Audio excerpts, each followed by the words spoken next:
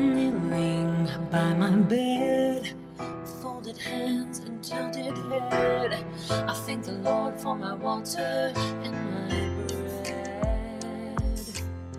Thankful to be a part of God's flock of chosen sheep, waking from my slumber while the world is still asleep.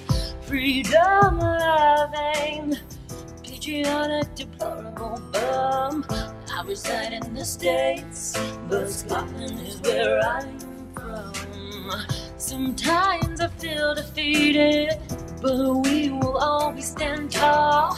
Fighting with my family, we go on, we go on. We may fall, holding the line. We may fall, but we'll be fine. The world will see the global crimes. The veil will lift in God's due time. Take our guns, our Bibles, and talks of bread and wine, indoctrinate our children, throw the world into decline. We the people need to stand firm and understand. Without liberty and freedom, all we have is dirt and land.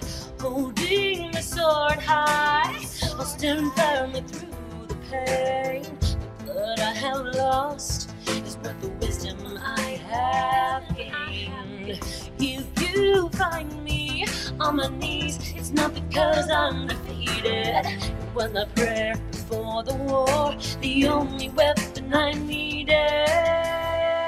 We may fall, holding the line. We may fall, but we'll be fine. The world will see the global crimes. The veil will lift in God's due time.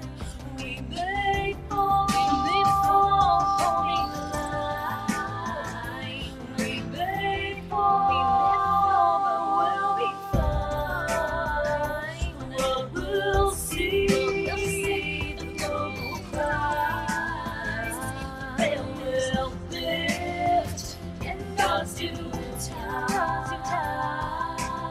I'll make the most of my life that I've been living. Never waste the gifts that the Lord has so given. If at the end of my life, a decision you should make, I will be a servant and a warrior whose soul you will take. And we may fall, holding the line. Yeah, we may fall, but we'll be fine. The world will see the global crimes. Oh, the veil will lift in God's due time. Good evening, everybody. How are you doing tonight? Another beautiful day here. A little bit chilly, but absolutely gorgeous outside. I love to see the blue skies. We did have the occasional chemtrail today, but I'm sure you guys saw those as well. This is Kilted Christian, episode 556. I've called this one On Earth as in Heaven, and we're going to be talking about a lot of news that I've come across today, some scriptural videos that I've come across, as well as towards the end of the show, we're going to get into 10 predicted prophecies fulfilled by Jesus through Old Testament. So it's going to be a great show. Always a blessing to see you all. Once again, Kilted Christian, episode 556, On Earth as in Heaven. Let's get to it. We are many nations around the world, comprised of many cultures, but we stand together in a battle between good and evil.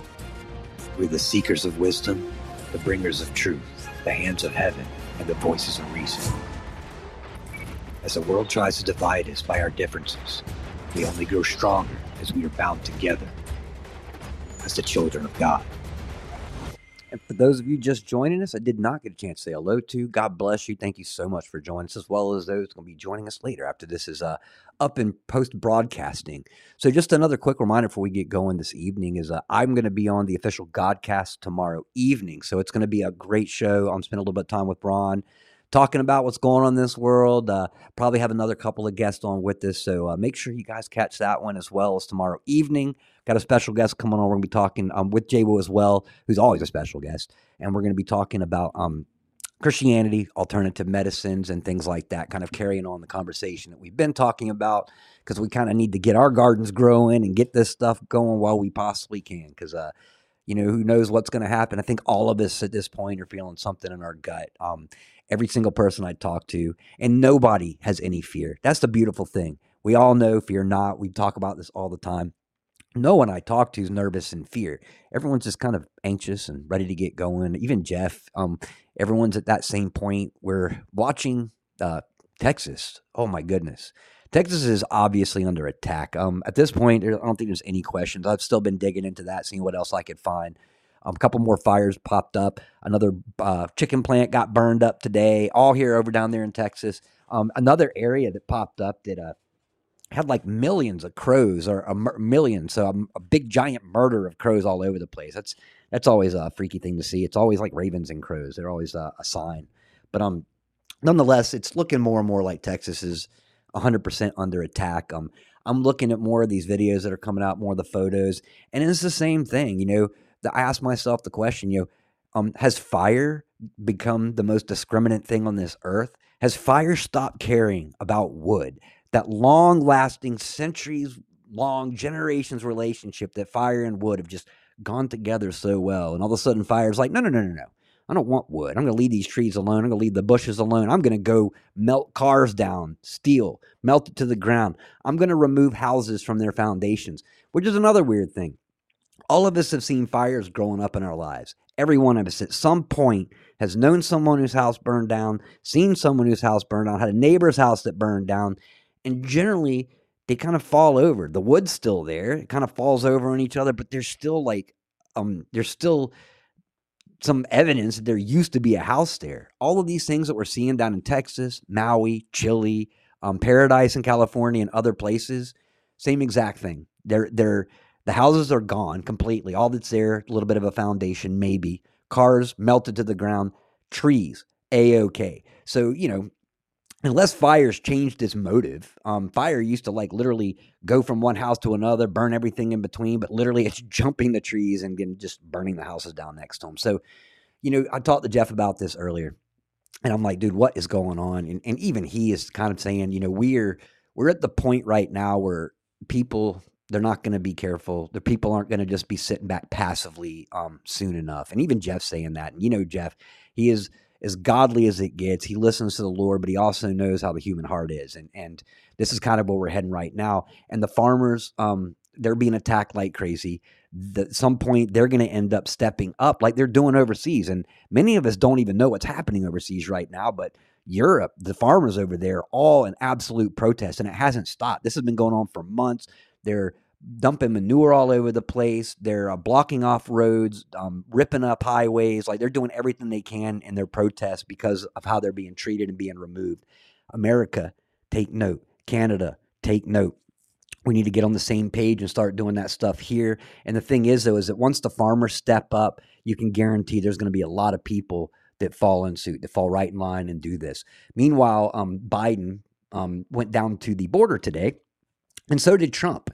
And my goodness, guys, what a juxtaposition that was. If you had not seen the footage of Biden down in Brownsville, once again, Brownsville has probably the smallest amount of immigrants coming in that area. And it's because it's so far south that it takes forever to get out of the Republican state of Texas. So you're better off coming up more towards like Eagle Pass and a little bit farther north. That way you can squeak right over there and get into Arizona and get right out of Texas pretty quick. Like I said, if you're in Brownsville, your only option if you were to go east is in Louisiana, Oklahoma, some of those places. They're Republican more than anything. And then you go over to Arizona would be the place where they're all heading. So that's why the majority of them are coming over on the west side of Texas. That's where Trump went. So what do we have here? What were the two conversations that the, quote, and you can't see my quote fingers, quote, the president and the guy running for president. How did these two things differ from one another? Trump went down there calling out the problem. Trump went down there, mentioned the name of the girls that have been violated and murdered by these immigrants. Trump went down there trying to come up with solutions, talking about operations they have planned to go through and remove all of them, not only remove the illegals that are in our country right now, but to also go in and remove the DACA college kids from the colleges and send them back home. So Trump's talking about all of this. And what does Biden go down there and do? He literally went down there, complained. He blamed everything on the Republicans because the Republicans aren't playing ball, because he's trying to get this bill pushed through, the bipartisan bill. But like I said, the majority of that money doesn't do it. A little bit of it, tiny bit of it goes to the border, but it doesn't go to what we want. It goes to basically giving them more money so they have bigger processing areas. So it doesn't help us whatsoever. The majority of that money is going to Ukraine, Israel, and so forth. So that's what Biden went down there. He went down there. He blamed Trump for this, that. He blamed MAGA Republicans. Literally, all he did was went down there and pointed the finger. And nobody, like, he had, I think, 4 or 5 people around him. It was pretty sad. So when you watch the sad motorcade go in there to where Biden was, it was all Trump supporters everywhere. I'm talking, it was like a little Trump rally, except they were out there screaming at Biden, telling him that we want change. Then you go over to Eagle Pass where Trump was. Completely different scenario. There were thousands and thousands of people there, Border Patrol agents. So while Trump is talking to the governor, Trump is over there talking to the heads of the Border Patrol and the officers that are running these things and in charge, and Biden's down there just talking to a couple of agents. You know, it was all a show. It was nothing but more bread and circus. Hey, guys, I'm going to give you the illusion that I care, and I'm going to go down there and do something, while Trump was actually over there apparently looking like he cares, and he's trying to get to the bottom of this. So it couldn't have been – it was a bad choice on Biden. Trump had this plan for weeks and weeks and weeks. Once the Biden administration found out that Trump – and his group was going down to the border, they decided to go down to the border on the same day, obviously. But it was the worst case decision he could have ever have made, because look, you don't want to do anything where you're comparing yourself to Trump. At this point, that is the dumbest thing that you can possibly do. So if you're trying to go down there and outshine Trump, you're never, ever going to do that. Everything Trump's going to do is going to look amazing compared to what you're doing. So your best bet is to go, like a month before, a month after. That way people have a little time to forget what Trump did down there, so Biden doesn't look like such a fool. But he went down there and looked like an absolute fool. What does the world think of Biden right now? Guys, keep an eye on some of the news and the skits that are coming out from like Greece and Italy and France. Like, they have their versions, kind of like SNL, but we have is Saturday Night Live here. They've got their versions over there, and man, they are making fun of Biden in some major ways. And then somebody brought up something good, and he went through and he kind of put all of these different videos and these skits together. He's like, are they making fun of Biden, or are they pointing out that this isn't really Biden? This is an actor and somebody that's being puppeteered. So even they're starting to ask some of those questions that we've been asking right over here. Are there white hats doing something, or are there actors playing certain parts? Like I said, even other countries are starting to question this now. So it's not just us at this point. So, we're just a laughing stock to the world. You're right, Truth HG. We literally are at this point. Here's another great reason, another great example of why we're the laughing stock in the world, because it's not just this administration, it's everything the administration's done. So while they have literally convinced us, that we elect those to have power over us, the reality is that we hire those and we have power over them. They are our employees. They work for us. But the world, our country, has convinced everybody, hey, you don't need to read the Constitution. Let me tell you how this works. So the world's been convinced that we just elect those people and they have the power, which couldn't be the complete opposite of that. So while we are focusing on the big picture, the federal election, we have been talking, Scott's been talking about it on his show. Many of it, Conley's talking about it on his show. Doug on his, the importance of, starting county by county, focusing on your local politics, which is way more important immediately than your major politics. So paying more attention to what's happening locally. So Soros knew this. Soros well understood the power of local government and how people have been disillusioned to understand how this really works. So what does Soros do? He goes after district attorneys. He starts funding judges. He starts funding all of the people that make your local decisions and allow this crime to perpetuate, as well as going after the good people that are doing things right and making them criminals. So this is an example right here. This is Flint, Michigan. So a source inside high school in Flint, Michigan sent me this image. So a teacher is instructing her black students to write their assignments in black English while non-black students write in plain English. So what in the world is this racist garbage? We all need to learn English, just period. The point is communicating. You know, I've never been one of those people. I've never been a spelling Nazi. I've never been a grammar Nazi. I'm one of those people that if, you know, you can say what you want to and I can understand what you're saying. You don't have to, you don't have to be specific. Not with me. I'm good at reading through text. You know, we live in a world right now where auto tries to change everything that we say. So I've gotten really good at reading what people actually wrote rather than what they're trying to tell us. But like I said, it's more exactly a 3D wizard. This is racist garbage, exactly what this is. You know, and like I said, the most racist part about this is they are letting one group of people write one way. Another group of people are being forced to write another way.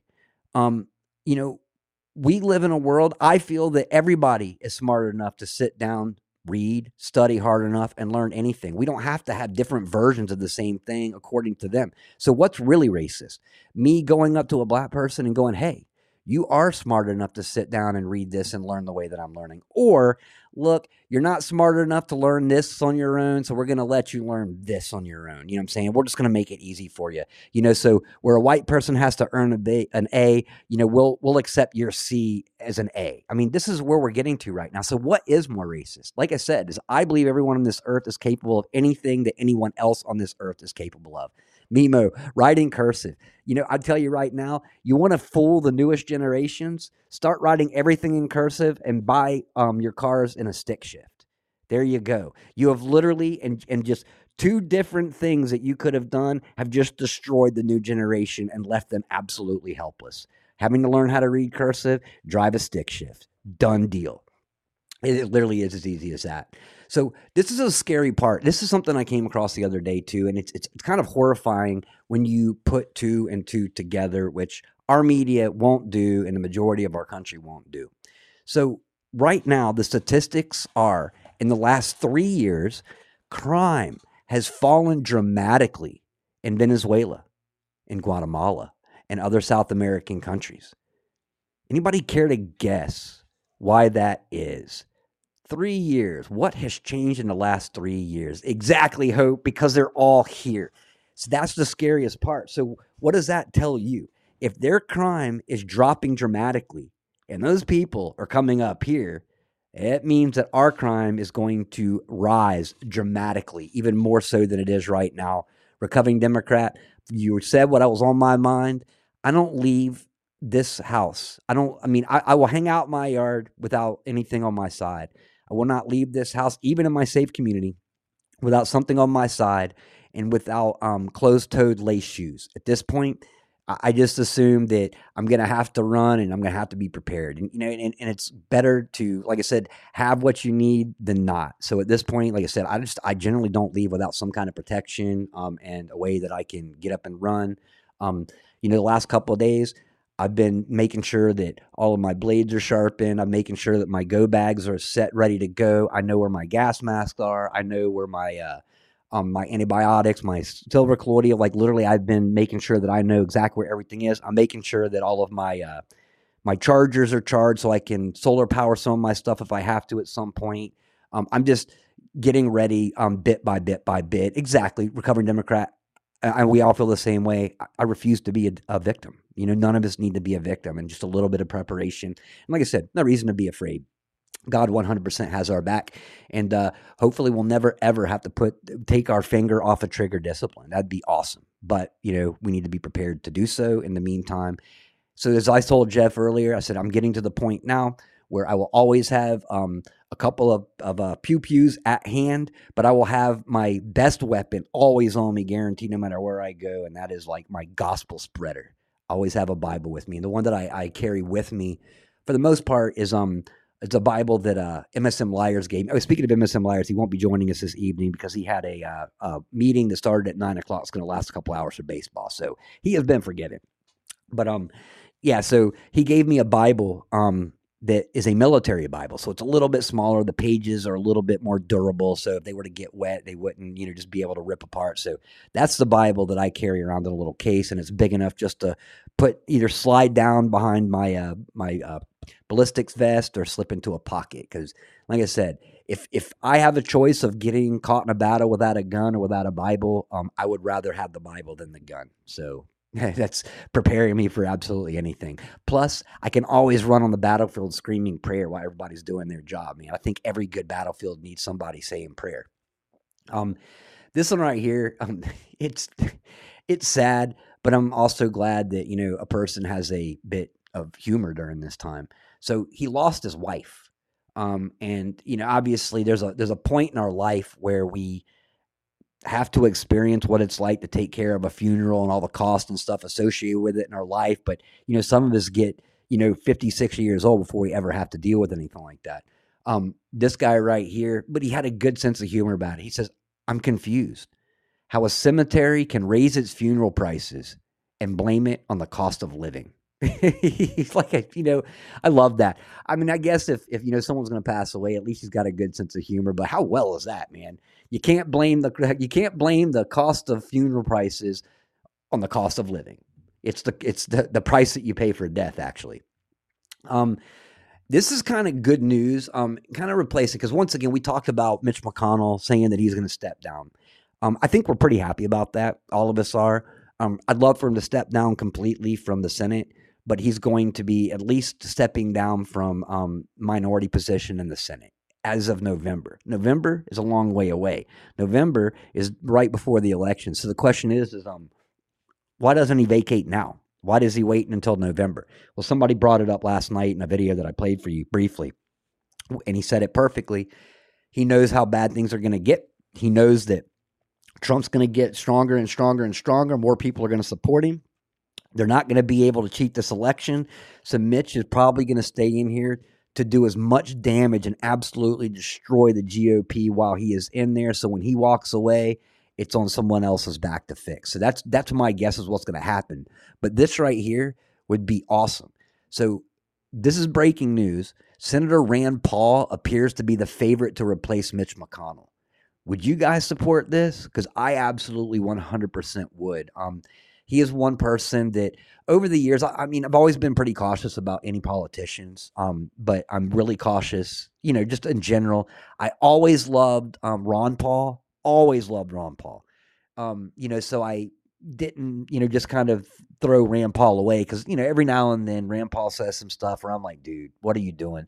Senator Kennedy down there in Louisiana has been doing a lot of that recently. Like, I always loved that guy, but he's making some pretty questionable decisions. But overall, I would say 90%, and it's the same thing with Ted Cruz. Ted Cruz does some things and I'm like, dude, what are you doing? But then he does some things and I'm like, whoa, you're doing something that nobody else is doing. So Rand Paul is better in my opinion even than Ted Cruz is. He seems to be more honorable. He seems to care about our country. We will see at some point, but I would support him 100% because DJ Shaw, exactly. He speaks up. And he's from Kentucky, kind of like that too. That's kind of a bonus for me anyways. Then we got this one right here. This is crazy. So they always have this strained, fake, compassionate expression when they're trying to tyrant you for your own good. Listen to this. Some of our greatest strengths can also be our...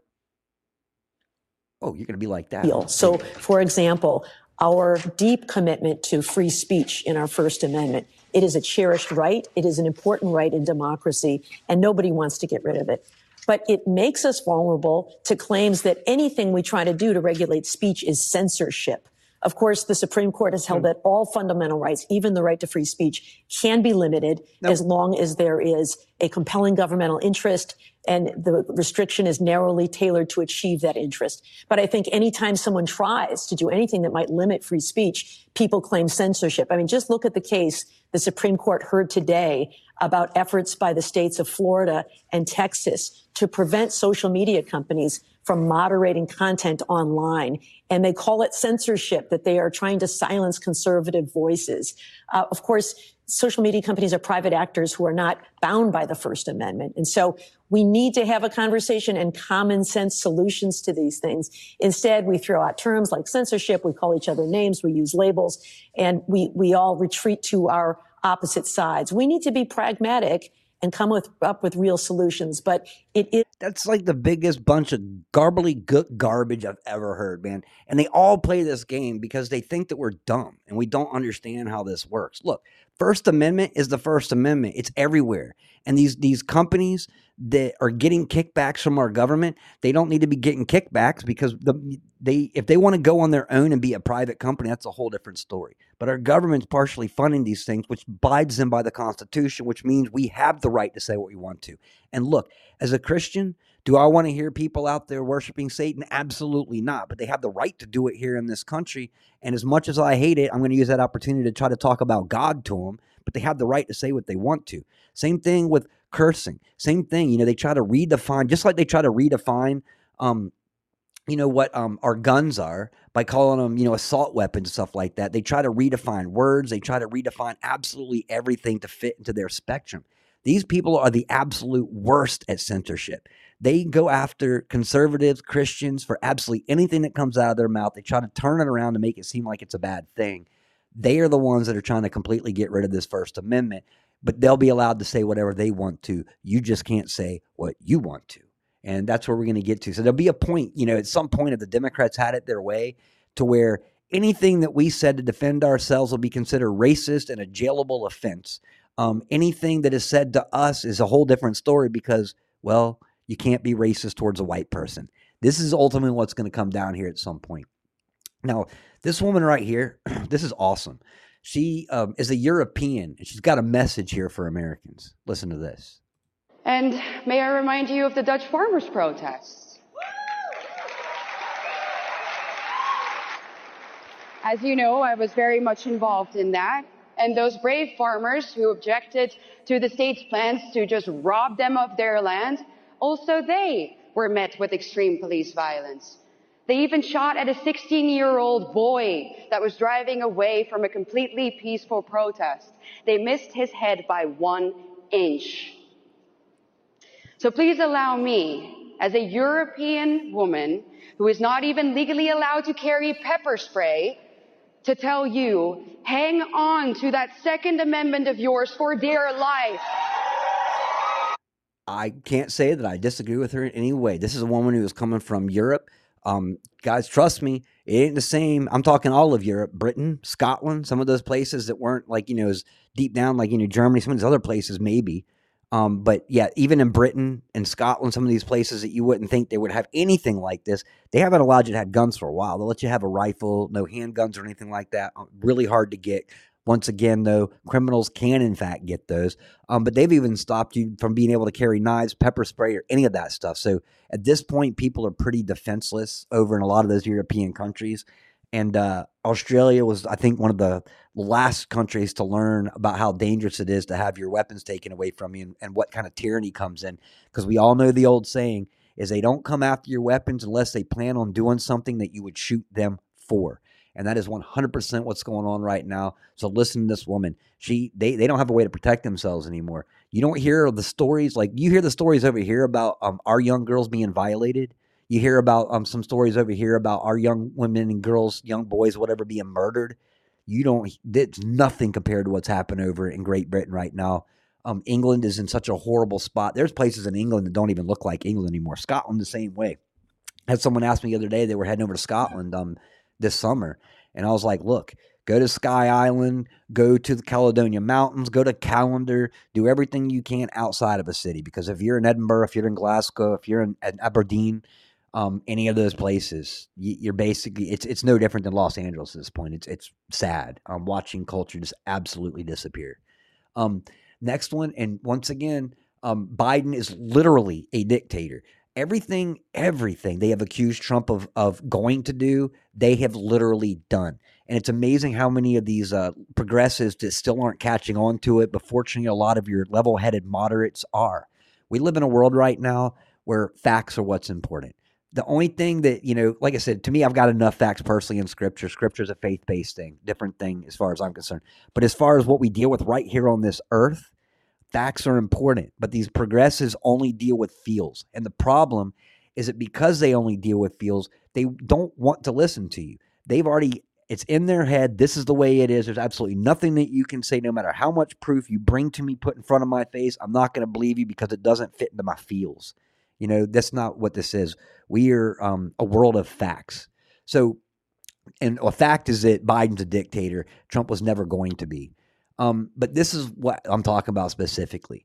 So the deep state strikes after being fired by CBS. A federal judge, Christopher Cooper, has just held investigative reporter Catherine Herridge. So Catherine Herridge used to work for Fox. Fox wanted to get rid of her, so they refused to give her a raise. And this woman, if anybody on Fox deserved it, she was one of the hardest working journalists out there.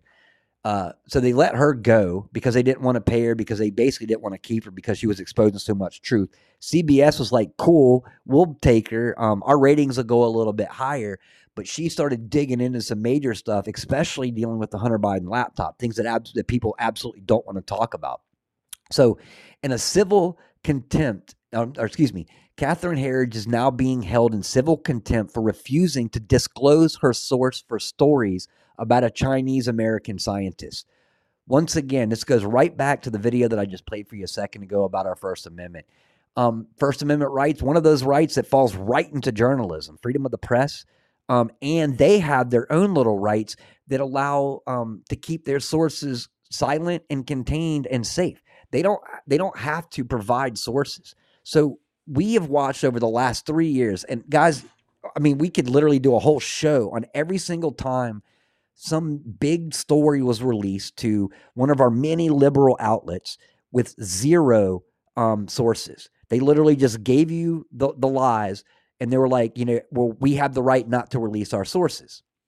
So nothing ever happened to those people. But now all of a sudden, because someone's got some facts and some meat and what they're investigating, listen to what they're charging with on this contempt thing. All right.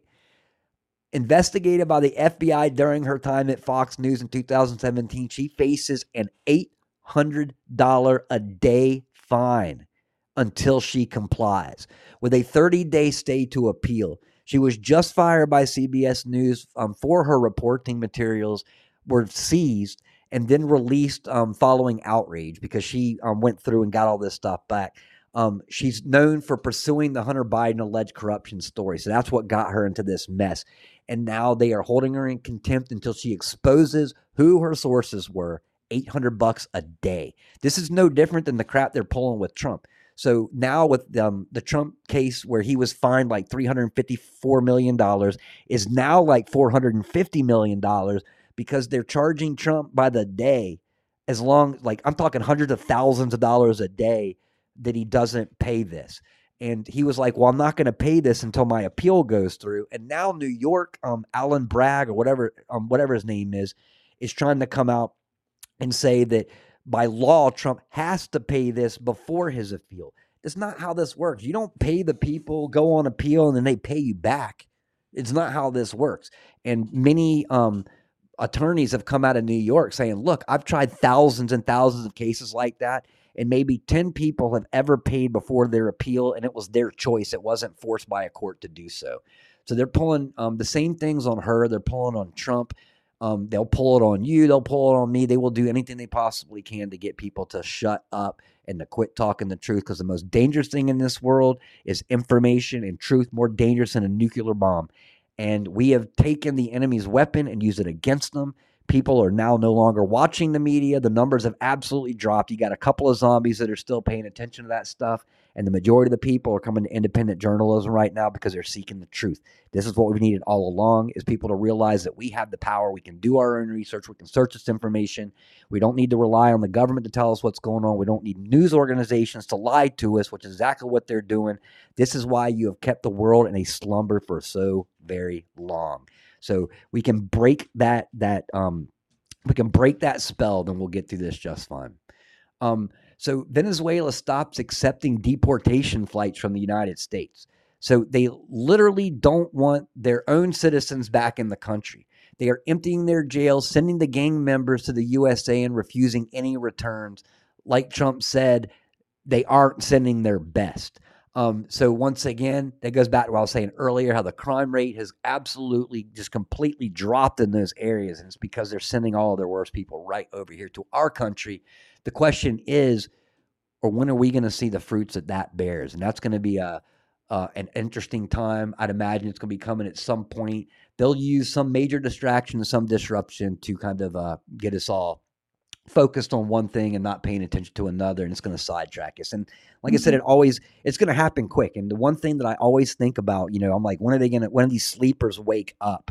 The one thing that always comes through my head is the one scripture where it says you'll have to leave the city and you won't have time to go back for your robe. This is kind of a thing.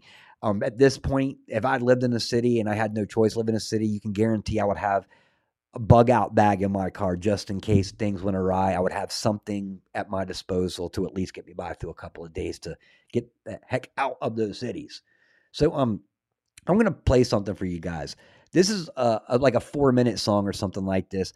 I need laughs every day. I know many of you guys, you need laughs too. We have to just walk away from the chaos. And I'll tell you right now, this made me laugh so hard. So for any of you that grew up in the era that I did, where I grew up in late 70s, 80s, 90s, 2000s, listened to all this music, this is a song that we all know. Even if you're not a fan of rap, sit back and enjoy this. I found this site one day when I was going through my social media, and it was people that were remaking other people's songs in the style of. So for instance, let's take Jimi Hendrix, Hey Joe, and turn it into the style of Pearl Jam. So it's amazing seeing this. Then I came across this video right here. This one is a white rapper singing an old Snoop Dogg and Dr. Dre song that we all know in the style of in the style of Scooby-Doo. Sit back, listen to the lyrics, and enjoy this, guys. I've been laughing at this all day long. I think Ron's in here. He'll tell you this is hilarious. Bring it to the foe. Take me for a walk and I'ma use the doggy dough. Ready to leave a dookie, so bag it up. Now my own about to pick that up. Bury a bone in the dirt. I use my paws like a shovel. Feeling an itch upon my cheek. I'll be scratching my muzzle. Ain't nothing but a flea thing, baby. Coat thicker than a country gravy. Staying loyal to the ones who raised me. I'm 7, but in doggy years I'm 8. At the dog park making new friends. If y'all are canines, then I'm a K10. From a young pup's perspective, if I see you throwing a stick, then I'ma go and try to fetch it. Yeah, I'm the alpha of the family clan, you don't understand. I chase away any windowless vans, and if a stranger ever wanders to our property, we got the sign up on the fence that says beware of me. 'Cause I'm braver than Balto and Scooby-Doo. I'm more loyal than Lassie and Snoopy too. And if I'm feeling like you ain't petting me enough, I'm gonna get up in your face and be like, what the rough? Like yapping like yippin'. I'm like yapping like yippin' like yappin'. I'm like yippin' like yappin' like yippin'. Rub my belly like the lamp from Aladdin. Sniffing and I'm sniffing and I'm sniffing. I pop my nose in a butt and I'm gonna keep whipping. Yeah, I say roll over and pirouette. I'll do all of the tricks that'll make your nose wet. No competition, I'm the best in show. I make more puppies than Perdita and Pongo. On the big couch, better watch out where you sit. Your leg's my Everest, cause baby, I'm mounting it. Just giving you affection, tongue is flexing. Licking on your throat, couple strokes and you're soaked. It's true, I'm obsessed with you. If you leave me for a minute, I'll whimper and woo. Like yippin' like yappin' like yippin'. I'm like yappin' like yippin' like yappin'. I'm like yip, I can't chase my tail no more. So just chill next to my water bowl.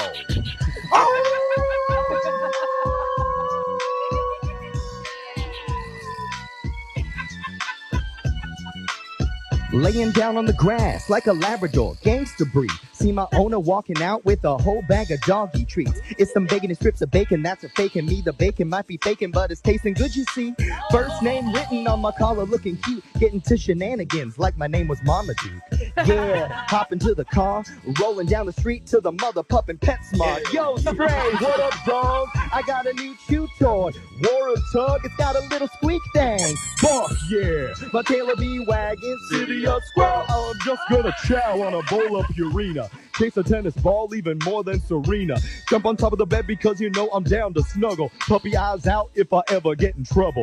Tear a pair of pants up into a jock strap. You call me Michael Phelps from the way my tongue laps. And if you need a hug from a pug, I can be it. And if you got some homework, baby, show me and I'll eat it. Can a doggy get a scratch now while I'm sat down? Walking to the TSA like, can I get a pat down? Yeah, tongue's gonna fly. Marking my spot as we walk round the block. Throwing up your paws, big applause for the alpha dog here to defend my best friend. Got me barking like, hold my leash. No other pooch doing it better. And if it's cold out, don't put me in a sweater. Like yipping, like yapping, like yipping. It's like yapping, like yipping, like yapping. I'm like, yeah, the mailman's afraid of me. Got more bark than a sequoia tree. That was so well done. Oh my gosh. So if you guys remember the actual song, the way that he rewrote this was brilliant. And I love the way that he deleted all the curse words and he was like, rough, yeah. Or mother puppin. That was one of the, I tell you, I saw that last night. I watched it over and over and over again, and I am still laughing at it. So I hope you guys enjoyed that one as well. I mean, that brought me back to the day when I was like a senior in high school, I think. I can't remember when that song came out, but man, that was hilarious. Yeah, so I'll make sure to put that up on our KC Telegram because the words are written up there so you can actually read it in case you couldn't hear it. But that was so funny. And once again, guys, I need to laugh. I need to laugh every now and then. So I will share my great laughs with you because that one's had me laughing all day long. So this right here, guys, is absolutely awesome and amazing. So I didn't realize this. Did you guys know that there were rules for prayer in our Congress, Senate, and White House? I did not realize that there were actually rules for prayers. Guess what one of those rules is? That's right. It can't say a particular name. Jesus. Yeah, I learned this one today. I went through and looked it up, and there actually are rules that you have to say. And one of those things is you can't say the word Jesus. Well, this preacher didn't care, and no preacher should care. If you were compelled to scream that name, do it. And this one right here did. He didn't care about the rules, and he will never be asked back again. So check this out. This pastor, Jack Hibbs, broke U.S. Capitol rules with a prayer. This man was invited out by the U.S. Capitol to pray. But the thing is, with the prayer, there are many rules he had to follow, such as you can't say the word Father and you can't say the name Jesus. Well, guess what? He did not abide by these rules. He said the word Father and Jesus in like the first sentence. Not only that, but he also called for our nation to repent. And many of the people were not happy by this. But guess what? He didn't care because he'd rather please his Father than please man. So I want to play the video for you of him praying in the U.S. Capitol. And I want you guys to pray along because I believe it is a powerful prayer for our nation. Watch this. Prayer will be offered by the guest chaplain, Pastor Jack Hibbs, Calvary Chapel, Chino Hills, Chino, California. Almighty God and Father of our Lord and Savior Jesus Christ, together we come before you in humility as a people in need of your forgiveness, your mercy, your goodness, and your grace. For these 250 so years, our fathers in this Congress have prayed for your guidance and protection. And so we stand here in humble petition that you today might do the same, that this nation and its unparalleled Constitution, your great gift to all freedom-loving people, might be renewed here and across this land as a beacon of hope to all who seek peace. I ask you today, Father, to bring to us a great awakening of righteousness and confidence in you, who alone is mighty to save. Hear my cry in this hour of great need that we might be humbly blessed before you in the repentance of our national sins. You, Almighty God, are the source of all wisdom, and there is no wisdom but that which comes from you. So please come upon those here who are the stewards over the business of our nation with your wisdom, which comes from above, and with your holy fear, knowing that your coming day of judgment draws near, when all who have been and are now in authority will answer to you, the great judge of heaven and of earth, for the decisions that they make here in this place. I offer this prayer to you, Father, in the name of Jesus Christ, our Son, your Son, and our crucified Savior and resurrected Lord.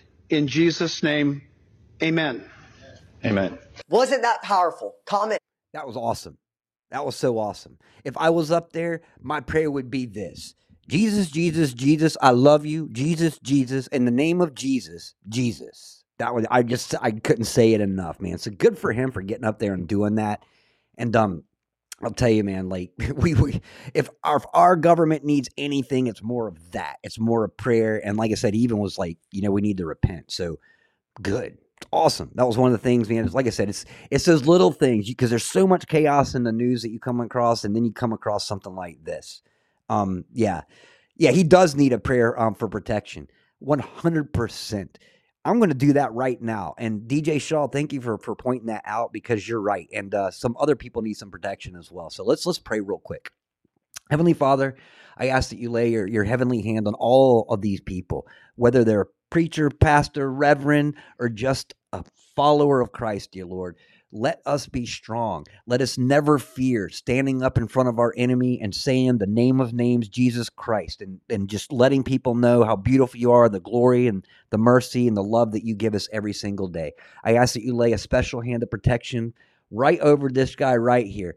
Dear Lord, this preacher, he went in there into the den of lions and he stood up and he said what he needed to say in Jesus' name. And he told people to repent. Dear Lord, that made him a target. And you know this very well. So I ask, dear Lord, that you just lay a hand of protection on him. Not only you protect him from this that he just did, but let him walk forward with the greatest courage and continue to do this. Father, I also ask that you bless Ron DeSantis. And dear Lord, I know I don't pray for him very often, but Father, that man came out today and he made an order to release the Jeffrey Epstein's government files. And Father, I don't know where this is going to go. We have been deceived so many times with this. So Father, not only do I ask that you let these pages come out and let no truth be hidden behind black ink, let every name be revealed to all of us. And I ask, dear Lord, that you lay your hand and you protect Ron DeSantis as well for having the courage to come out and make this move, dear Lord. We don't want him to be Clinton. We don't want him to suddenly commit suicide. We know how this evil government and tyranny works. So, dear Lord, protect him. Unredact those documents. Let them come out to the world and let all of these pedophiles and the evil people that deserve millstones to be exposed. And, dear Lord, it's not our job to create that judgment. That is yours, dear Lord, but we need to remove the tyranny from this earth in order to protect these children so it does not happen more. We love you with all of our hearts. In Jesus Christ's name we pray. Amen. So always time for prayer. It doesn't matter if it's the beginning, middle of the show. And thank you, DJ Shaw, for pointing that out. That's a very good thing is that we do. When we see people take courageous actions like this, it seems small. It seems like, hey, all I had to do was walk in and talk in front of people. But that's not the truth. This is literally one of those situations where he walked into a den of snakes and spoke right in front of all of these people. Spoke in front of them, said the holy name, broke all the rules that they had put into that place, but he knew that those rules were meant to be broken because there should never be a place on this earth that you can't say Heavenly Father or Christ, period. So if you ever see anyone that takes the move to show that courage, because in his own way, he was a David right there in that instance, pray for him because they are a target at this point. When you spread that truth, when you spread that love, evil wants to remove you from this world because you were basically working against him, and he can't afford that right now. He's trying to change the minds of many people in this world. He's trying to deceive many people. Right now, he's working on Christians, trying to bring them to the dark side. Can't let it happen. Keep praying for all these people, and then we can take some advice from this. Step up and do this as well. Like I said, we need to be this guy right here. We need to go out in public and start preaching that no matter who is standing in front of us, no matter how many enemies we're in, God is watching over us. We got his armor. He will guide us. He will protect us. This one's pretty cool too. So I came across this one as well. I think I've talked about this in the past, but I'm going to play this little video real quick. So this comes down to a painting that was hanging up, and it was Satan playing chess with another mortal. And the way that even the title of it was basically Satan wins. This story is so powerful metaphorically, and it's awesome because I don't even think the guy that caught this was a Christian, but he pointed something out that no one had ever seen before. Listen to this story. A picture called Checkmate. You don't want to miss this. There's a picture in the museum in the Louvre. I don't know how many of you have ever been there. The picture is called Checkmate. Checkmate. The devil's sitting on this side. There's a chessboard, and there's a guy sitting on the other side. And the guy sitting on the other side has his hand on his head like this, and he's like in desperation. And as they were taking a tour through the Louvre, there had been a group of athletes, and particularly world champions, that were being given a special tour. And in the tour was the world chess champion. And he comes walking by the picture, and the guy's explaining to him, this is a picture of an artist rendering of somebody who lost the battle with the devil. And so the group moved on to the next picture to see something else. But the world chess champion, he stayed there, and he just kept looking at the picture. And soon they noticed that he was not with the group. And so the tour guide came back and said, we've moved on. Are you coming? He said, well, I've been looking at this picture. And the guy said, yeah. He said, it's called Checkmate. The devil's laughing. The man's lost. And he said, yeah. He said, I've been noticing that. He said, but while I've been standing here, I've kept looking at the picture. I got a problem. And he said, well, what do you mean? He said, well, you know, I'm a world champion chess player, and I spend my life playing chess.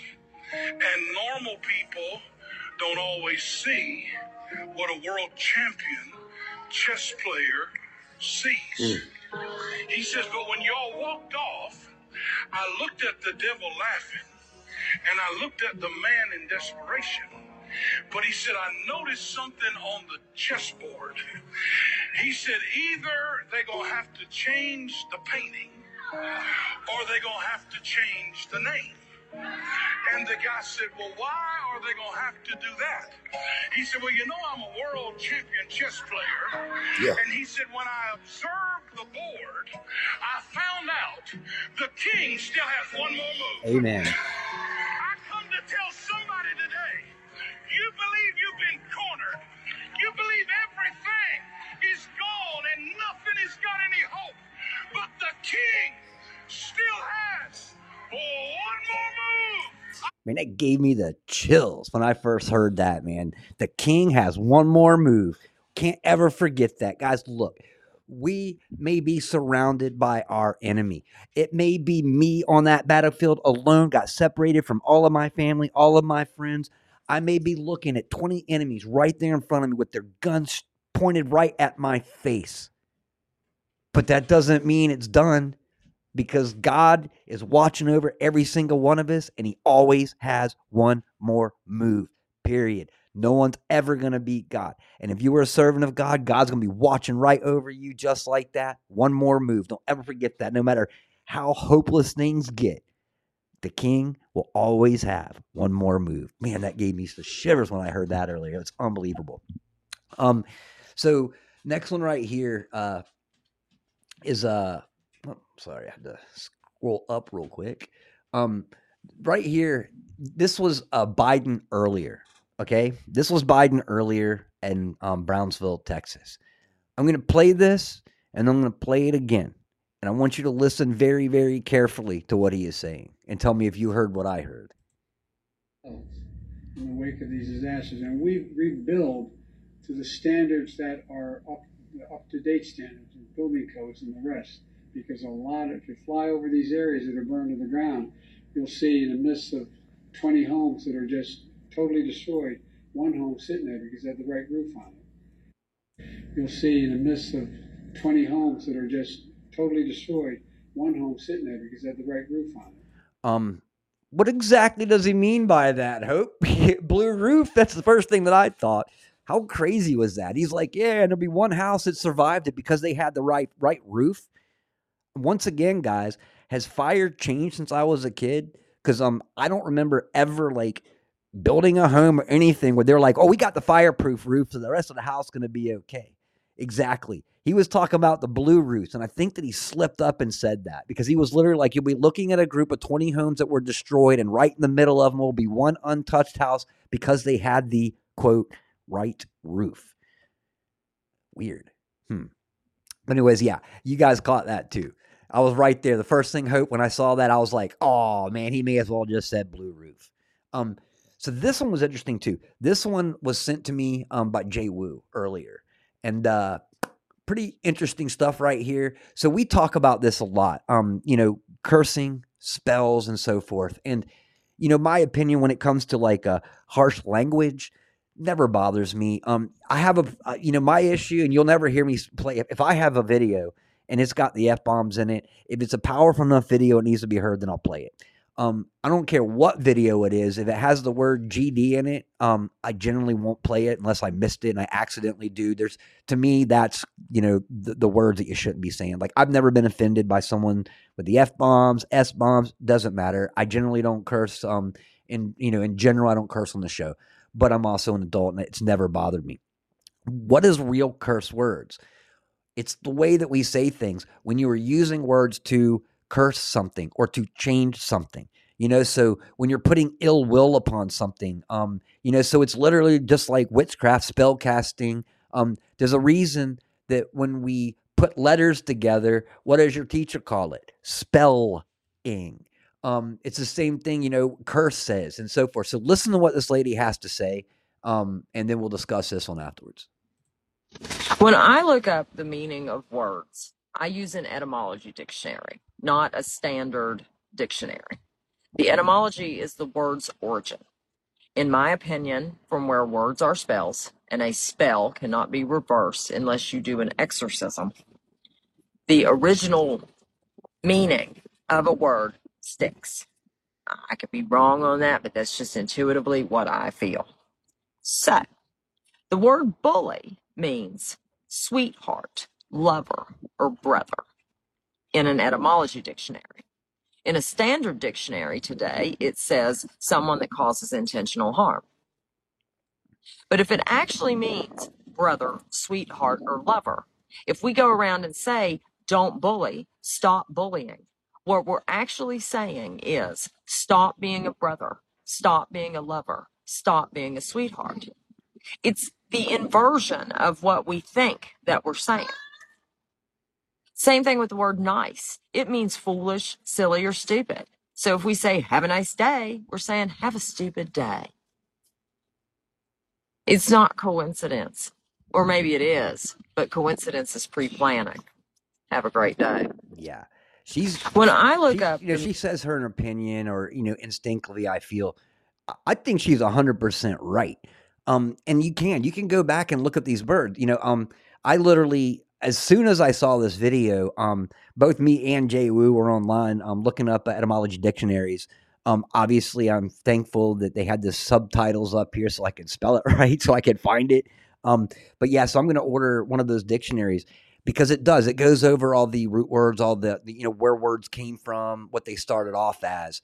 And I would say probably at least 40% of the words that we use have been altered in some way. So when you're, saying one thing today by today's standards, you're saying something else by the old standards, and those standards don't change because you're still invoking what the original word meant. So like she just used the word bully, which means friendship, lover, brother, good things. So when you're telling someone to stop bullying someone, you're actually telling them to stop loving, stop being peaceful, stop being sweet. So there's a lot of different words in our language that are out there. That's why one of the things is I spent a little time. I didn't formally learn Latin in school, but I actually learned a little bit of Latin just on my own going through, and I started seeing some of the old contexts of words and how they were very different. So even Conley has discussed before on his show the importance of keeping our words and taking our words back. We're watching today, in today's terms, right in front of our eyes,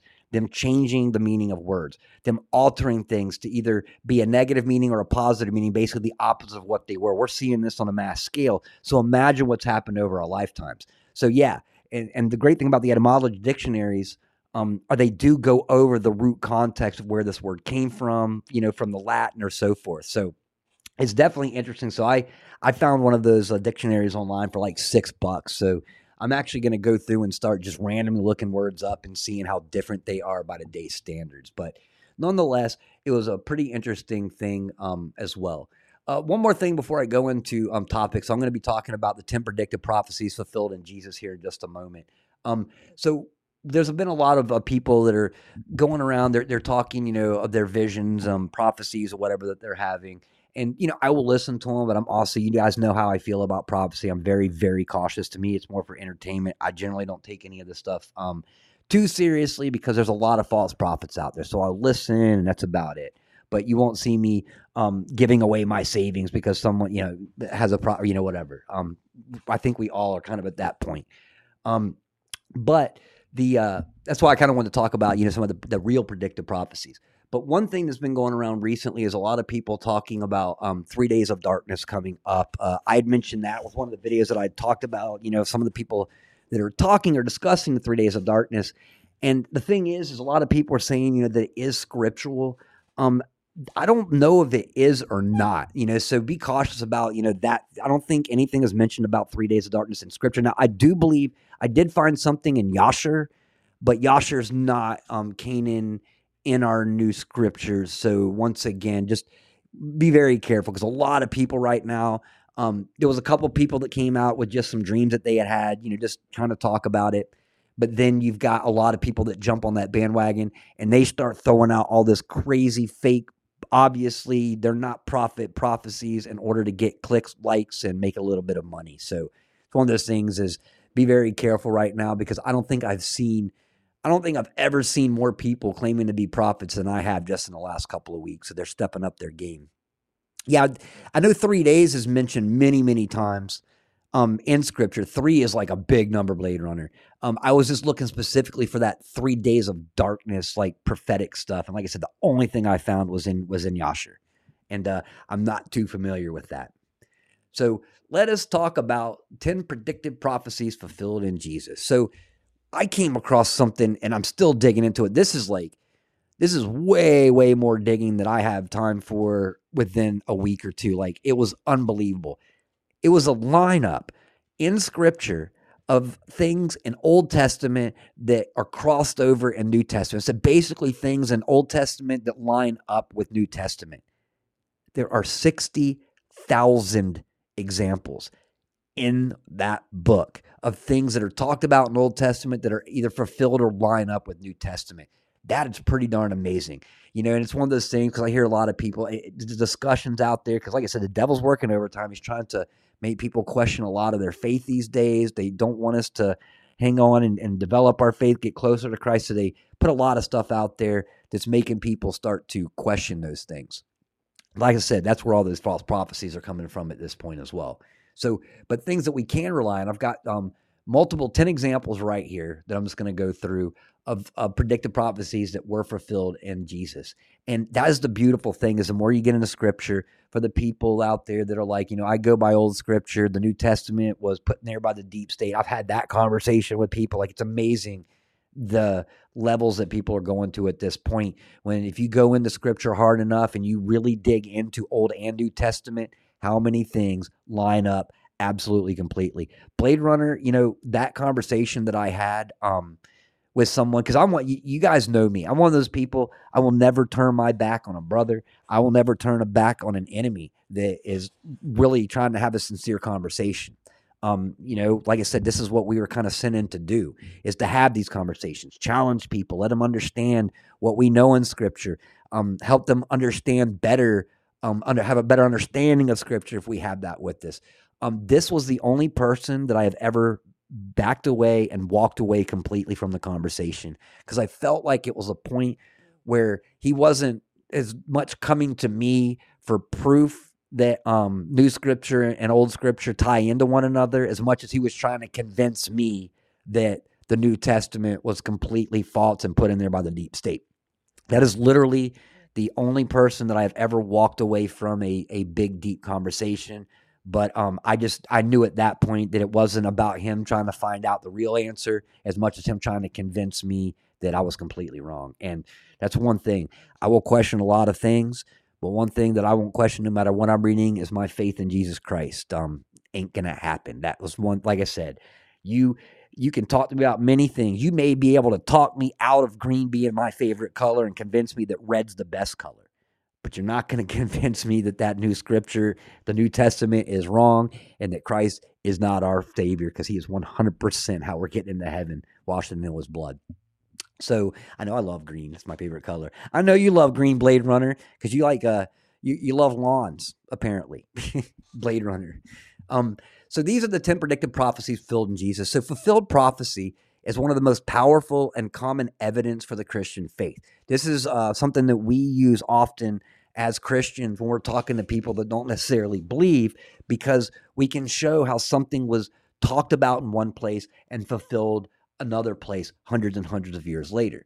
So there are Old Testament prophecies that foreshadow New Testament realities. So as Christ being the Passover lamb, Exodus 12:21, 1 Corinthians 5:7, and there are also predictive prophecies that point forward to the coming Messiah. So here are 10 of the uniquely point to Jesus. One of them is pre-existent and divine. So in Micah 5:2 predicts that the Messiah, a ruler, shall come from Bethlehem, who's going forth from everlasting. In other words, a future ruler would be everlasting, which means he must pre-exist. That would be in Colossians 1:17, and affirms that Jesus was before all things. So then that falls back into what Jeff is saying when he asked the question, who spoke life into existence? Well, Jesus spoke life into existence. God, Jesus, but Jesus spoke life into existence once again, which means he must pre-exist before all things. 2, a prophet. So Deuteronomy 18:18 describes a future prophet from whom God would speak through. This prophet was expected to perform miracles like Moses and to lead people to follow God. Jesus was a miracle-working prophet like Moses, Matthew 21:11. Number 3, of the line of Jesse in the house of David. So Jesse was the father of David, the king of Israel.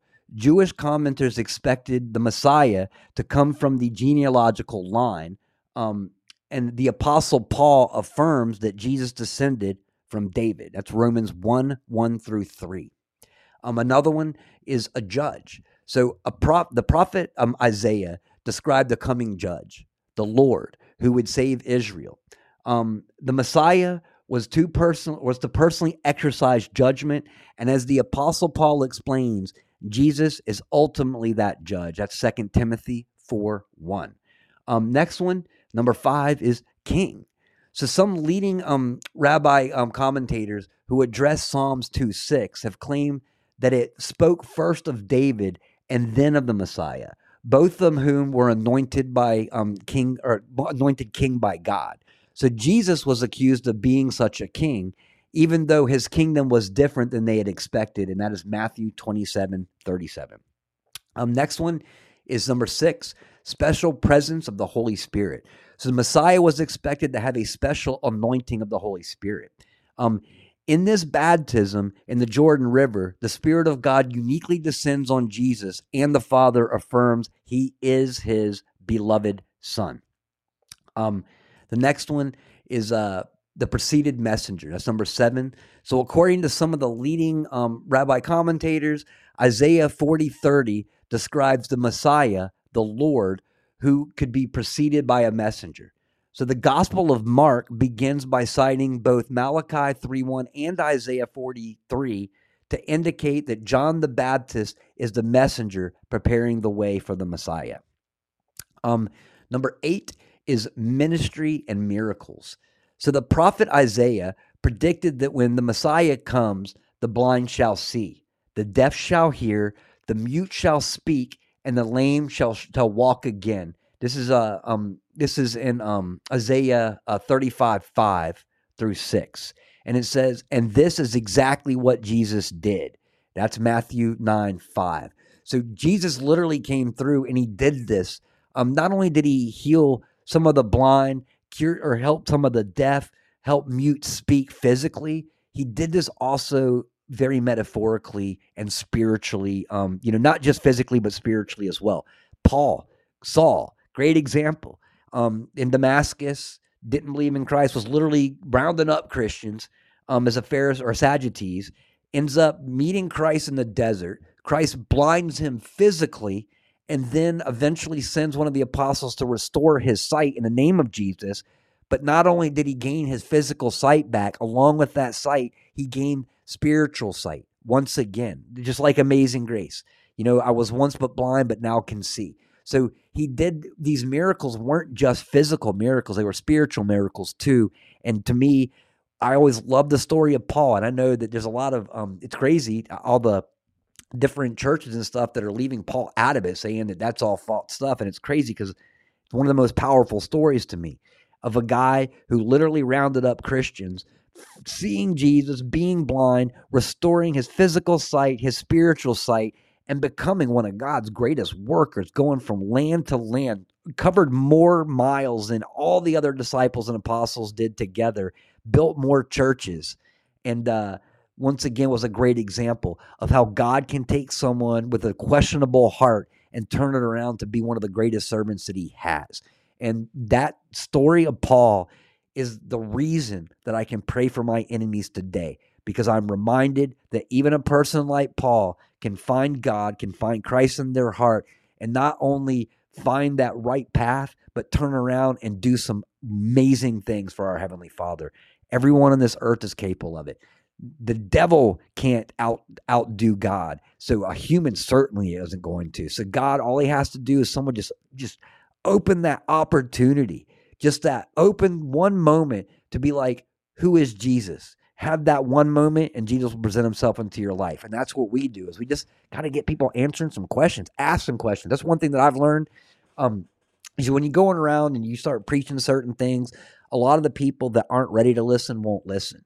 But if you ask questions instead, it's not very pushy, and people will sit around and answer or allow you to talk about those questions. That's one thing that I do, even on social media when I do political stuff, is I got a couple of pages up on some of the social media where I pretend to be a Democrat so that I can go into some of these Democrat pages and literally just ask questions. And I come across like I am a liberal who is starting to see the light of what's going on in this world, asking simple questions. And like I said, it's very non-threatening, and I get long, engaged conversations that way. So that's the same thing. I take that same tactic in what I'm doing. I'm talking to people about Christ, and I start asking questions.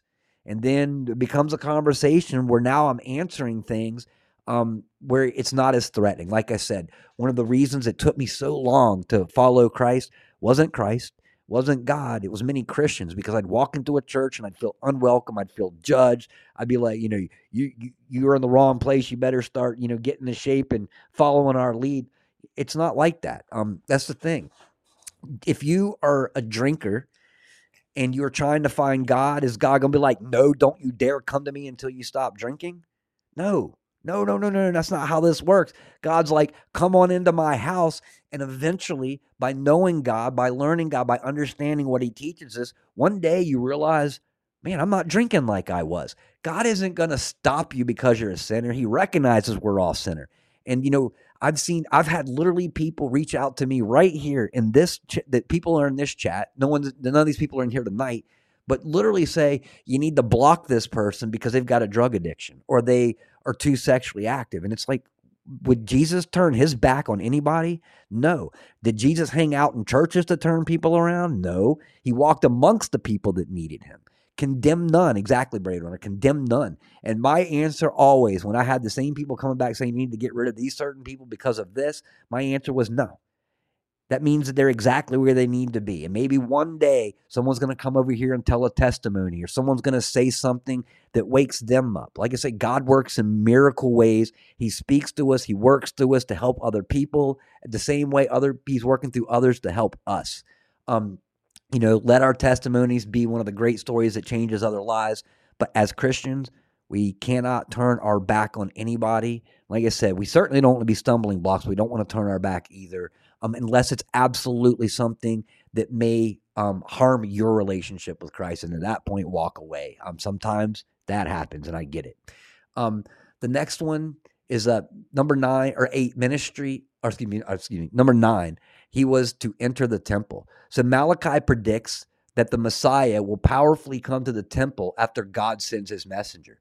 So Matthew describes how Jesus entered the temple and overturned tables and drove out money changers. It's Matthew 21:12. And we're seeing that a lot here. There's some churches around here. We talked about them last night, the prosperity churches, Joel Osteen, all those people that are running around all over the place. I'll tell you, man, probably about time for some table turning and some whipping of some people in some of those churches, because they are misleading large amounts of people. That's one of the things that I absolutely love and I cherish about these churches that we have right here in our own area is you're looking like, I think a busy church is like less than 100 people. And then you got some of the more quaint churches where you're looking at like 50 people. Like the churches around here, we got a lot of them. We've got more churches than convenience stores around here. But they're all quaint, small churches. And I've got no problem with the big churches. Matter of fact, there was a point in my life, and even as a broadcaster, there was a point in my life where I felt uncomfortable walking into some of those churches that had cameras everywhere, that had directors and all this other stuff like that. It kind of bothered me a little bit because I felt like the church was industrialized, or another, just a form of entertainment or something. It did bother me, but today I get it. Today, I will happily even go into a church and direct some of those things or operate as a cameraman. If I could find a gig doing that like that, I'd do it in a heartbeat because, sometimes people can't leave their homes. Sometimes people are, miles away from a church. Some people don't have a car and can't get there. But many people have a phone. Many people have a computer. They have the internet, so they're able to hop online to attend some of these churches. So that's what I'm saying. My perspective has changed on that. I keep my mind open because I see that, God uses any reach that he possibly can. And even on the internet, that's one of those things. And that's one of the conversations that we're having is, starting, I know this weekend, Jay Wu will be doing like a fireside chat. He'll be getting this weekend. I've got a lot of work to do around the house. I finally got my storm doors in, so I will not be on this one. But next weekend, I will be part of it every single weekend going forward. A fireside chat, giving everybody an opportunity to come on to Zoom and let's sit down and have just a communal conversation about God. You guys ask questions, we'll answer. We'll ask questions, you answer. It's going to be a great thing. It's going to unite the family even more, coming together and praying. So if Jay Wu is in here, yeah, he is.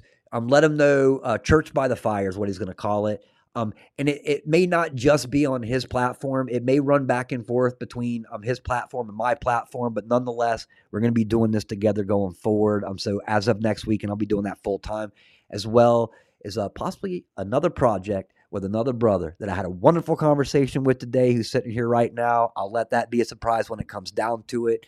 But we are also talking about doing something else as well. So obviously continue doing KC and some of the other things that I have planned on doing. But guys, there's plenty of time in this world. We are all working different hours. We're getting up at different times and so forth. So the more people we have on deck doing these shows, the more opportunity some of you can actually come and attend one of these live shows. And a lot of people are stepping up and doing that. So I'm looking forward to getting involved with Jay Wu doing this, as well as my other brother that I'm not going to mention right now. I'll let him talk about this when he is ready, but I'm absolutely excited. Like I said, everyone's coming together doing these things. And, oh, wait a minute. Hope is starting a podcast too. That is absolutely amazing. And Hope, she said, no. Okay. Because I was going to offer to tell you anything that you needed to about getting it ready, but apparently Blade Runner was just kidding. Oh, that's a bummer, man. I would have definitely attended that show. Like I said, a lot of people are stepping up, standing up, and doing this. So I hope that you all can come over, join us on those weekends, be part of our little roundtables and having conversations about God. There's always enough time to do so. And like I said, the more people stepping up and doing it, the better off we are, because a lot of people getting reached. And it's not about the numbers. That's the one beautiful thing is that the majority of the new Christians that come in and view KC, or when it's after it's been published, we get like 4,000 to 5,000 views, which is amazing because I have a lot of people reaching out to me. They're saying, hey, look, we're finally seeking God. We found your show. We found this show. We found that show. This is awesome. Like I said, the more people that are out there, the more likely someone is going to come across the show. And it may be that show may have not been meant for anybody else but them. But that's how God works. One soul at a time. This is amazing. So finally, number 10 is he was to enter Jerusalem on a donkey. So the prophet Zechariah predicted that the Messiah would enter Jerusalem mounted on a donkey. And according to Luke, this is exactly what Jesus did. This is Luke 19:35 through 37. Admittedly, some of these predictive prophecies have graver evidential value than others. And of course, there are many objections raised to the points mentioned here, which which these people right here address in this particular conversation that I had found.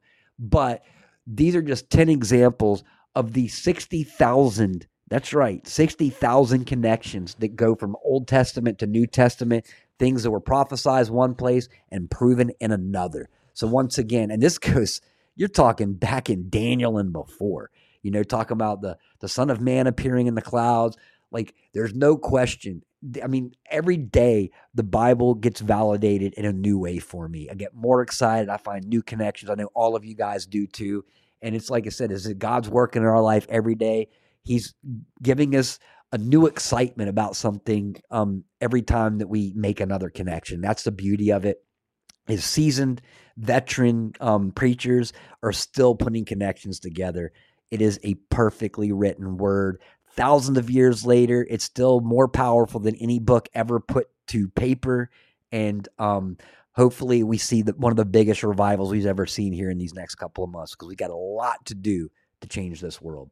So anyways, that's enough of what I'm going to be getting into that. So I'm just going to kind of carry on and talk about, like I said, a little bit more about what we plan on doing here.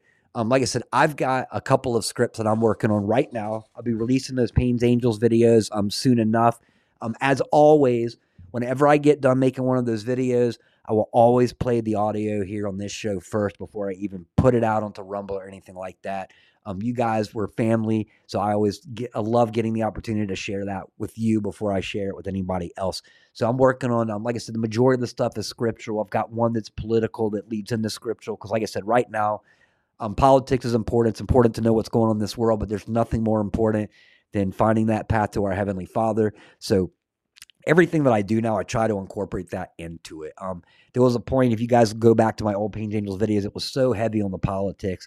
But the beauty about those videos is you can literally watch my growth into Christianity, starting at the first video and then working way up. So I'm going to be continuing to do that. The Lord has inspired me to work on these scripts again, which is absolutely amazing, as well as digging into building these new shows. That being said, I'm still working on this, but I will be getting, once my router and everything comes in, I can get everything set up. I will be also going to Rumble. So the way that Podbean works, for those of you that don't run a show, is it's its own platform. So when I run a show, I run it directly through Podbean. When I run my other visual shows, I run it through a thing called Restream, which sends it into multiple different areas. So I will continue to, even when I go to Rumble, I will continue to be right here on Podbean, because I absolutely love the chat here. But I'll also be going live video on Rumble. The bonus to Rumble, the chat, mediocre. The great thing about Rumble is that you guys can watch it on your own television. So if you've got like a Roku or anything like that, you download Rumble, you go to the live area, and it literally puts your show straight up there on the top to where you can click into it. So I will be doing that video stuff on Rumble as well. My show on Rumble is going to be Kilted Christian, same as it is here. So you guys will have the option, like I said, either come over here and listen, or you can go over there and look at me. So you may prefer the audio version, so you don't have to look at me. But the bonus to that one is that when I have like pictures, gospel videos and stuff like that, you guys will actually be able to watch them as well as listen to them. So, but like I said, on the downfall, you got to look at me. So, yeah, like I said, God gave me the face for radio. But like I said, we'll be having our guest on as well. Jeff and I will be starting. We'll be working on his, once he's feeling better, getting his show going up. As well as the show I was just telling you about with Jay Woo, as well as the other ones. And some of these are only going to be like once a week. We'll be continuing doing full time here, and then Jeff's show, once he gets it up, will be 3. And then the J Crew, exactly. The J Crew will be one of those shows that we pop up on Kilted Christian on occasion, just because so many people have the name Jay. I even forgot Jim Conley. Like I said, Jay. So we're literally going to have a roundtable of nothing but people here with Jay. We'll get Ron Johnston in here as well, because he's a Jay. It's going to be a fun thing. But we have a lot of good plans. A lot of people setting up and doing doing everything they can for God, getting out of their comfort zone. Kitty too, who's with us here tonight, is going to be starting up her show. I mean, I love her platform, what she plans on doing that. She's bit by bit getting everything in here. Blade Runner, you need to change your name to a J. That's right. Change your name to a J, and you're welcome on. So you're going to love Kitty's show. And like I said, as these shows get built, whether they're the shows that I'm working with or other people's shows, I'm going to make sure, Jade Runner, there we go. I'm going to make sure to keep you guys updated as far as their times and everything goes, so that you guys can participate and give them the support that they need. Like I said, people are getting their equipment. They're stepping out of their comfort zone. I'm so happy to see what people are doing because all hands are on deck right now. So that being said, guys, about 10:23, going to go ahead and pray. Probably get you out of here on time tonight rather than like 15 minutes late like every single night. So if everybody would please bow their heads, let's get into a little bit of spiritual warfare. Yeah, that's right, Solomon. I'm about to pray. Everybody. Heavenly Father, thank you again for another day. Thank you for all that you blessed us with, all the family that you brought into our lives, all the people that you have into our direct lives here. Father, we have spent so much time on this earth being convinced to be selfish, to focus on material, to not focus on the spirit. Father, we need to change that.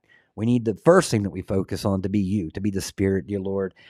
I know that there's things on this earth that we have to have, and you don't want us to be without, but we don't need to put what's on this earth above you.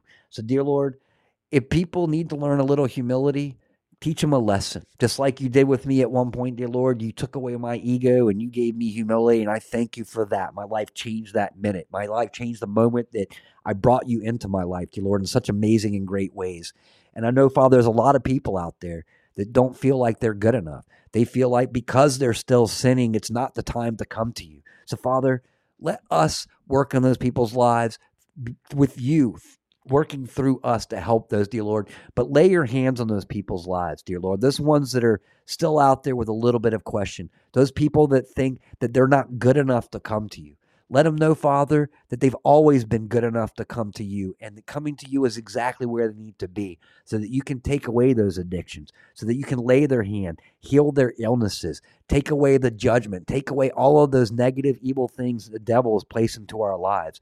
Let them remove the carnal mind, dear Lord, and focus on the heart, focus on the soul, which is where you reside within us, dear Lord. And I thank you for that.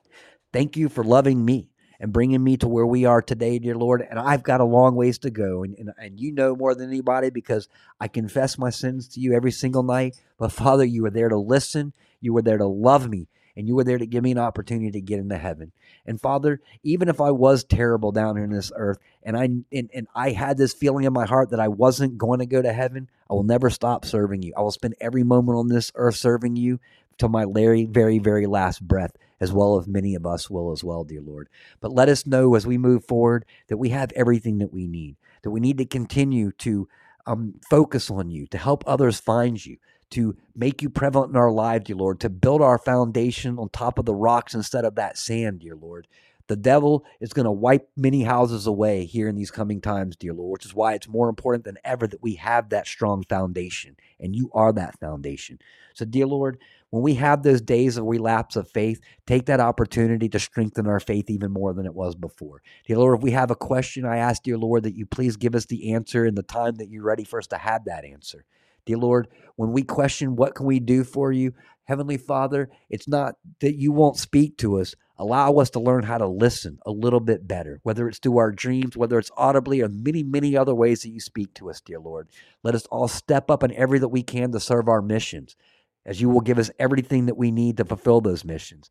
Dear Lord, you have been working in our lives from the moment that we were born, and we're seeing those fruits right now. We're seeing these skills that we didn't know why we had, but we're understanding why we have them today. And that was we use those skills to serve you. So, dear Lord, let us all recognize that everything that we do in your service is just as important than anything else anybody else does. Dear Lord, we are all working on this together. We don't need leaders in this movement. The only leader that we need is you, Heavenly Father. We are meant to be your followers. So, dear Lord, don't let us try to step up and be leaders. If we end up leading, let it be to the fruits that we bear, to the examples that we lay down, dear Lord. so that other people can find that righteousness, dear Lord. It's not about ego, it's about humility. Let us all ride in to everywhere we go on the donkey, just like you did. But Father, I continue to ask for the prayers for Nikki. Help her to get healthy. Be with Punky, dear Lord. Help her to get feeling a whole lot better. Be with Jeff, dear Lord. Lay your hand on him. Heal him up in amazing ways. Be with Snow Ezra. Help him during these times, or Ezra Snow, and lift him up to his feet and continue to heal the way that he is healing right now, dear Lord. Continue to be with the Cusick family and help them to the times they're going through with their loss, as many other people are going through similar things, dear Lord. I can go all day long, but you know who needs your help right now. You know who needs health. You know who needs your holy hand. So, dear Lord, I just ask that you go to them all, bless them in the greatest ways that only you can, dear Lord. Let us stay on our missions. Let us have no fear, dear Lord. Let us have only courage everywhere that we're walking in, and never forget that no matter how bad things get, no matter how much hope we may lose, the King always has one more move. We love you, Father, with all of our hearts. In Jesus Christ's name and our Heavenly Father's name we pray. Amen.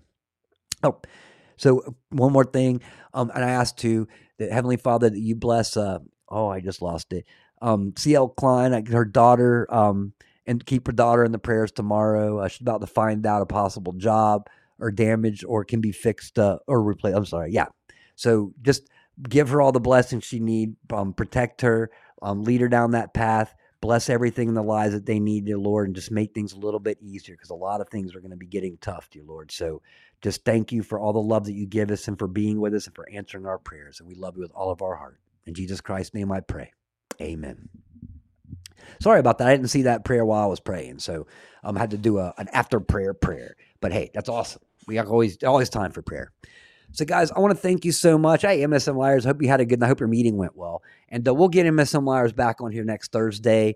Tomorrow night, we're going to have some great guests on as well. Jay will be here. We're going to be bringing on a guest as well, talking about the importance of Christianity, but also the importance of knowing medicinal healing, natural medicine, and so forth. We're going to need to know a lot about this as we're moving forward, because we're going to be on our own at some point. God will be with us, but the world's going to desert us. But that's okay, because I would rather the world desert us than God. So guys, have an absolutely beautiful evening. Like I said, just spend some time with your family. Keep on smiling. Everything's beautiful. God is with us. No matter how chaotic times get, we got God by our side. We're going to win this battle. I can guarantee you that. So thank you so much for listening to Kilted Christian, episode 556, On Earth as in Heaven. We'll be back tomorrow evening for Kilted Christian, episode 557. Guys, I love you with all my heart. Have a beautiful evening. And I leave you with this. Oh, say, can you see by the dawn's early light what so proudly we held at the twilight's last gleaming, whose broad stripes and bright stars through the perilous fight o'er the ramparts we watched were so gallantly streaming, and the rocket's red glare, the bombs bursting in air, gave proof through the night that our flag was still there. Oh, say, does that star-spangled banner yet wave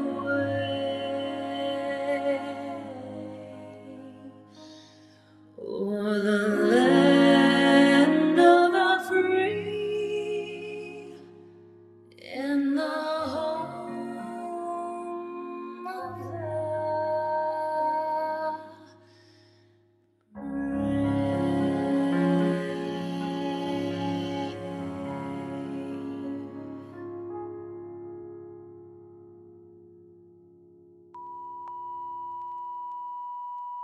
Have an absolutely beautiful night. Quick reminder, Go be on the official Godcast tomorrow. Please don't miss that. You never want to miss that on any Friday. Ron Johnston. And I will be back on the show tomorrow night with some great guests. But in the meantime, guys, spoiler alert. Jesus wins. That's right, guys. God wins. So fear not, stress not, let go of all of your anxiety. We don't need it. God's removed it all from us. We need to focus on this. Pray, pray, pray. Pray more than you ever have. Don't ever stop praying. Spread that gospel from nation to nation. God will give us everything that we need during these times. So there's no reason to do anything but be rejoiced in what we're heading into. Guys, I love you all with all my heart. Have an absolutely beautiful evening. We will see you tomorrow night for Official Godcast and Kilted Christian episode 557. In the meantime, have a beautiful night. I love you all, and God bless.